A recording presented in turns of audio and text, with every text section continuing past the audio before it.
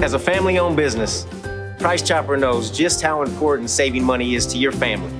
We're always chopping prices so you can feed your family for less.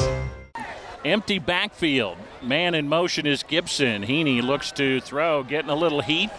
Floats it up there, and it is caught for the touchdown. Was a nice catch. Great catch that time by, That's Feeney?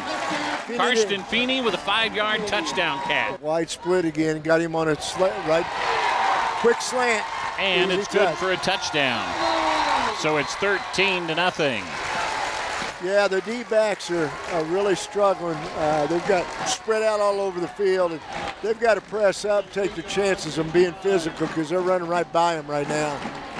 The catch made by Brock Gordy, and the extra point kick coming. We're going normal pistol look here in a normal formation with two tights. And George, the running back. George gets the handoff. George, big hole, touchdown! Yeah, we're in the outside zone that time. I liked it. We went double tight, double wide split. What we used to call the ace formation, just ran counterplay. 14 yards after the penalty was marked off, so it's 14 yards for the touchdown.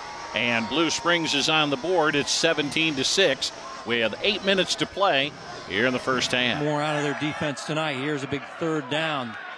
Around the end, and turning on the speed is Will Callahan. Will Callahan will take it to the house. Touchdown. Skinner to the edge to Slaughter, and Slaughter just cruises into the end zone. Touchdown, St. Thomas Aquinas. Want to go for it.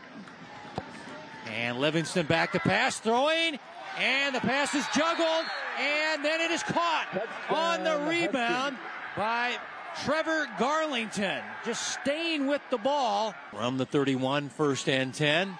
Skinner, play action, wants the deep man down the field. And does he hold on? Yes, touchdown, Joe Lopeman. At the 2. Here's Arndt off the right side, powers in for the touchdown. The way. As Nate being chased, going to take off and pound it into the right side of the end zone. Yes, touchdown. Blue Valley Northwest, Nate Livingston. Bit of a tighter formation. Lasaka, the lone man in the backfield along with Shag.